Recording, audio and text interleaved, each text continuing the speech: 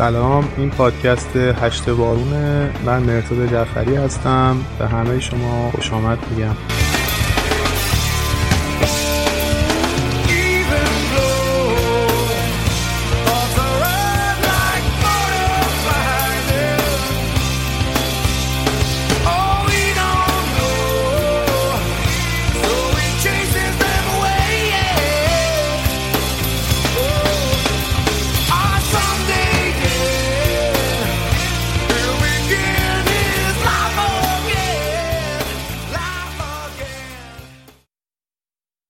سلام میکنم به همه دوستان و شنوندگان عزیز پادکست 8 بارون.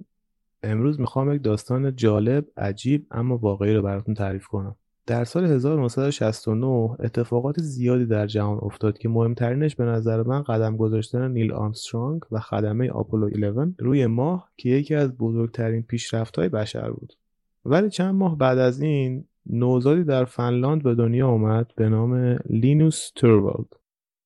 در یک خانواده با دیدگاه سیاسی چپ، پدر لینوس از فعالین سیاسی دوره خودش و همچنین استاد دانشگاه هلسینکی در فنلاند بوده. لینوس همیشه بچه درونگرا و آرومی بوده. شاید حتی بتونیم از عنوان جامعه گریز هم استفاده کنیم. یعنی زیاد از رو در رو شدن با افراد لذت نمی برده. اکثر وقتش رو تنها توی اتاقش میگذرونده. وقتی 19 سالش میشه وارد دانشگاه هلسینکی میشه، همون دانشگاهی که پدرش کار میکرده، ولی 1 سال بعد مجبور میشه به خدمت سربازی اجباری بره که یک وقفه 1 ساله در تحصیلش به وجود میاد. ولی اون 11 ماه براش فرصتی میشه که بیشتر و بهتر به چیزایی که علاقه داره بها بده، مثل رویای خلق کردن یک نرم افزار که در اون زمان چیز زیادی به این عنوان وجود نداشت. در اون زمان توانایی و سیستم عامل کامپیوترها از حد ابتدایی هم پایین‌تر بوده. ولی لینوس زمانی که خدمت سربازی رو تموم کرد تقریبا نصف زندگیش رو کدنویسی کرده بود، از کدهایی که روی زبان بیسیک زمانی که 11 سال داشت تا در 21 سالگی که یک نسخه بازی پکمن رو از اول طراحی میکنه و اسمش رو میذاره کولمن. در همون سال وقتی که با امکانات دانشگاهش به سیستم عامل یونیکس دسترسی پیدا میکنه که در اون زمان یک سیستم عامل رایگان بود که بیشتر در دانشگاه مورد استفاده قرار میگرفت، لینوس یه ایده جالب به ذهنش میرسه. در سال 1991 زمانی که لینوس هنوز 22 سالش هم نشده بود، کد خاصی رو مینویسه و تست میکنه و مثل هر شخص کنجکاو دیگه دوست داشته اون رو بقیه هم نشون بده که تحسینش کنن، هرچند که واقعا اون کد دنیا رو برای همیشه تغییر داد. توی یوزنت که یک انجمن برای بحث و گفتگو بین یوزرهای محدود اینترنت در اون زمان بوده، مطلبی رو به اشتراک میذاره که براتون میخونم. سلام به همه اونهایی که از یوزنت استفاده میکنن. من دارم یک سیستم عامل رایگان رو کدنویسی میکنم. چیز بزرگی نیست، فقط برای سرگرمی طراحیش کردم. از ماه اپریل دارم کار میکنم روش و الان به نظرم آماده شده. اگر نظر مثبت یا منفی در این باره دارید حتما بهم بگید. برنامه دارم تا چند ماه آینده بهترش کنم، ولی میخوام بدونم چه ویژگی‌هایی به نظر شما مهم‌تره که بهش اضافه کنم. همه نظرها برام اهمیت دارن، ولی قول نمیدم که انجامشون بدم. در ضمن این سیستم عامل فقط روی کامپیوترهای غیر قابل حمل قابل اجراست. چند ساعت بعد از پست آقای لینوس در یوزنت، تعداد زیادی از یوزرها نظرات مثبت خودشون رو نشون دادن و خیلی‌ها حاضر شدن برای بهتر کردن سیستم عامل آقای توروالد به صورت داوطلبانه براش کدنویسی بکنن. چند ماه بعد از این داستان نسخه اول سیستم عامل منتشر شد، نسخه 0.01 که روی سیستم عامل یونیکس نوشته شده بود که در سال 1970 توسط آقای کن تامسون و دنیس ریچی طراحی شده بود زیر نظر AT&T. در ابتدا لینوس دوست داشت عنوان این سیستم عامل رو فریکس بذاره که از فری به معنی آزاد یا رایگان و فریک که به معنی یک موجود یا چیز عجیب غریب غیر معمول میتونیم معنی کنیم و همچنین ایکس در آخر که به خاطر استفاده از یونیکس بهش اضافه بشه. ولی کسانی که باهاش روی این پروژه کار میکردن به شدت باهاش مخالفت کردن و در نهایت سیستم عامل با عنوان لینوکس منتشر شد که از اسم خودش و ایکس که برای همون یونیکس استفاده بشه.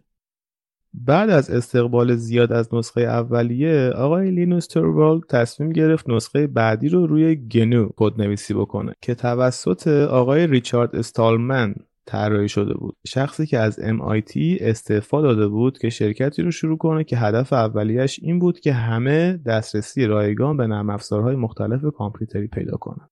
بریم با هم بشنویم آهنگی که خود آقای ریچارد استالمن آماده کرده و همیشه اون رو میخونه. When he decided to overthrow corrupt American capitalism in the computer industry, he quit his job and he continued coding. Join us now and share the software. You'll be free, hackers, you'll be free. Join us now and share the software. You'll be free, hackers, you'll be free. Hoarders can get piles of money, that is true. Hackers, that is true. But they cannot help their neighbors, that's not good. Hackers, that's not good. When we have enough free software at our call, hackers at our call, we'll kick out those dirty licenses evermore, hackers evermore. زمانی که لینوس داشت اون مطلب رو توی یوزنت مینوشت، غول‌های تکنولوژی و سیستم عامل‌ها مثل مایکروسافت و IBM که بیشتر از 15,000 میلیونر در اونها عضو بودن و کار میکردن، سیستم عامل‌های خیلی سنگین و با گرافیک‌های بالا به بازار عرضه میکردن و هر روز بهتر از دیروز میشدن. به نظر غیر ممکن میرسید که لینوس اصلا شانسی داشته باشه برای رقابت با این شرکت‌ها. اگر بخوام فقط یک مثال بزنم، 1 سال قبل از این پست آقای لینوس توروالد در یوزنت، مایکروسافت ویندوز 3 رو به بازار عرضه کرده بود که بیش از 4 میلیون نسخه ازش فروش رفته بود. نسخه‌ای $150 آمریکا. همچنین مایکروسافت آفیس که شامل ورد و اکسل هم باشه که به صورت جداگونه فروخته میشد با قیمت بالای $100. خب تفاوت بین لینوکس و محصولات شرکت‌های مثل مایکروسافت یا اپل توی چیه؟ در اوپن سورس یا کلوز سورس بودنش. یه مقدار توضیح بدیم. چیزی که شرکت مایکروسافت ما میفروشه یک فایل اجراییه که ما عملاً نمیتونیم تغییری توش ایجاد کنیم. یعنی حتی نمیتونیم بفهمیم که چطوری کدنویسی یا طراحی شده. چون منبع اصلی کدها رو به ما نمیده و فقط یک فایل که در کامپیوتر قابل اجراست رو به ما میده. ولی لینوکس تمام آزادی عمل رو به افراد میده که بتونن تک تک کدها رو بشناسن و باهاش کار کنن. طبق گفته های خود آقای لینوس، هدف اولیه اون از شروع همچین پروژه‌ای این بود که شاید یک جایی در دنیا یک دانشجوی رشته کامپیوتر دیگه هم مثل خودش نیاز به یک سیستم عامل جدید داشته باشه و اون این کار رو شروع کرده که به اونها هم کمک کنه. این تنها چیزی بود که میتونست باعث شکستن همه اون غول‌های بزرگ تکنولوژی بشه که سیستم عامل آقای لینوس توروالد به صورت رایگان و با کمک داوطلبانه افراد از هر جای دنیا وارد این رقابت شده بود. در سال 1994 نسخه رسمی شماره 1 لینوکس منتشر شد که با کمک هزاران نفر دیگه از جای مختلف در دنیا تهیه شده بود و بعد از این 3 سال تحقیق و توسعه به یک نرم افزار تقریبا کامل تبدیل شده بود، به این شکل که هر کسی که ویژگی خاصی رو می‌خواست به لینوکس اضافه کنه کد اون رو مینوشت و برای تیم توسعه دهنده میفرستاد و اونها هم تصمیم میگرفتن که اون رو اضافه بکنن یا نه.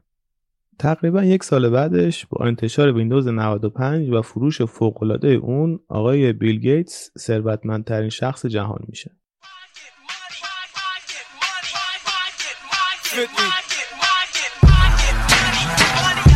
I get it. I get it. Yeah. I run New York. I get it.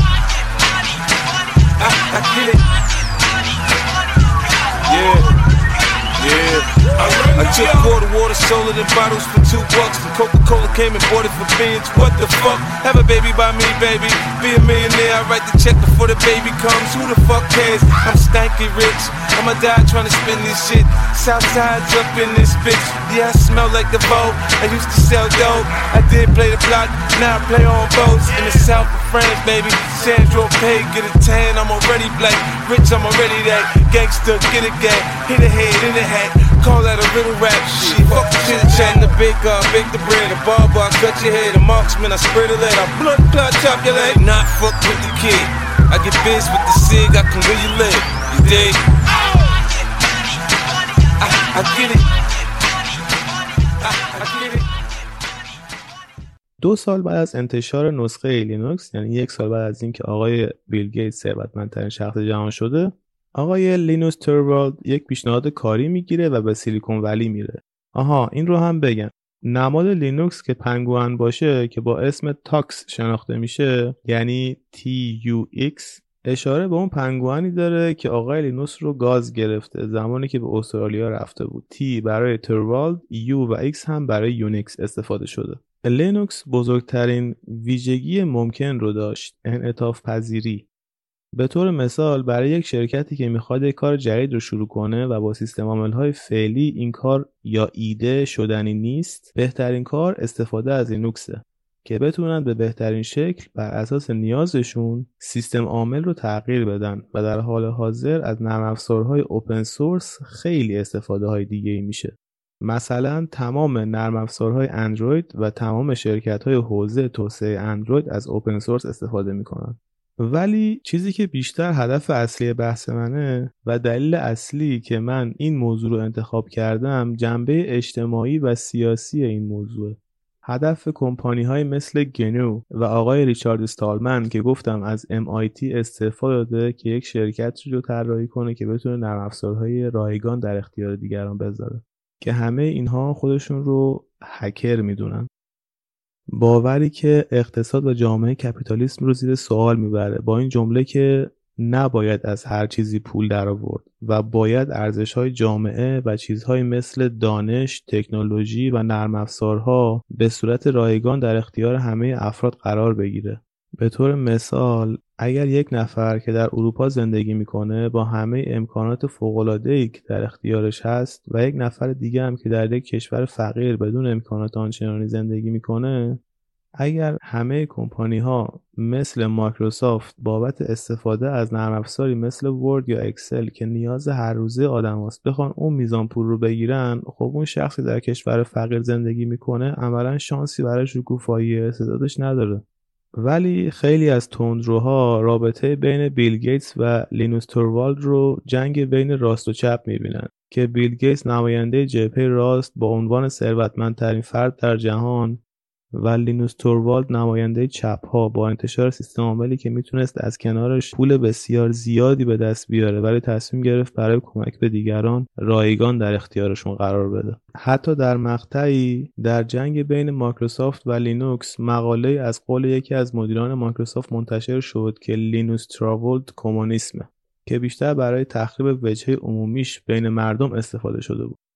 ولی خب این رو هم باید در نظر داشته باشیم که لینوس توروالد در یک خانواده بزرگ شد که پدر و مادرش هر دو از تندروهای چپگرا در زمان خودشون بودن، ولی خود لینوس توروالد هیچ موقع هیچ موضع سیاسی برای خودش تعریف نکرده و همیشه فقط گفته من به بهتر شدن جامعه‌ای که درش زندگی میکنم فکر میکنم، نه چیز دیگه‌ای. به نظر شما آقای لینوس توروالد شانس دیگه‌ای به جز ارائه نرم افزارش به صورت رایگان هم داشته؟ یعنی اگه نرم افزارش رو مثل شرکت‌های دیگه در ازای پول میفروخت، میتونست به همچین شهرتی دست پیدا کنه؟ یا سوال مهمتر اینه که اگر شما به جای آقای لینوس بودید، نتیجه سالها کدنویسی یا همون زحماتتون رو به صورت رایگان در اختیار دیگران قرار میدادید؟ خوشحال میشم که نظراتتون رو برام بفرستید. امیدوارم از این قسمت پادکست 8 بارون هم لذت برده باشید. پادکست ما رو میتونید از یوتیوب، کانال تلگرام و کست باکس 8 بارون گوش بدید. کافیه فقط در یکی از این اپلیکیشن ها 8 بارون رو به فارسی سرچ کنید. اگر تا الان از گوش دادن به 8 بارون لذت بردید، اون رو به دوستانتون هم معرفی کنید. من مرزاد جعفری هستم و فراموش نکنید که دنیا مال ما.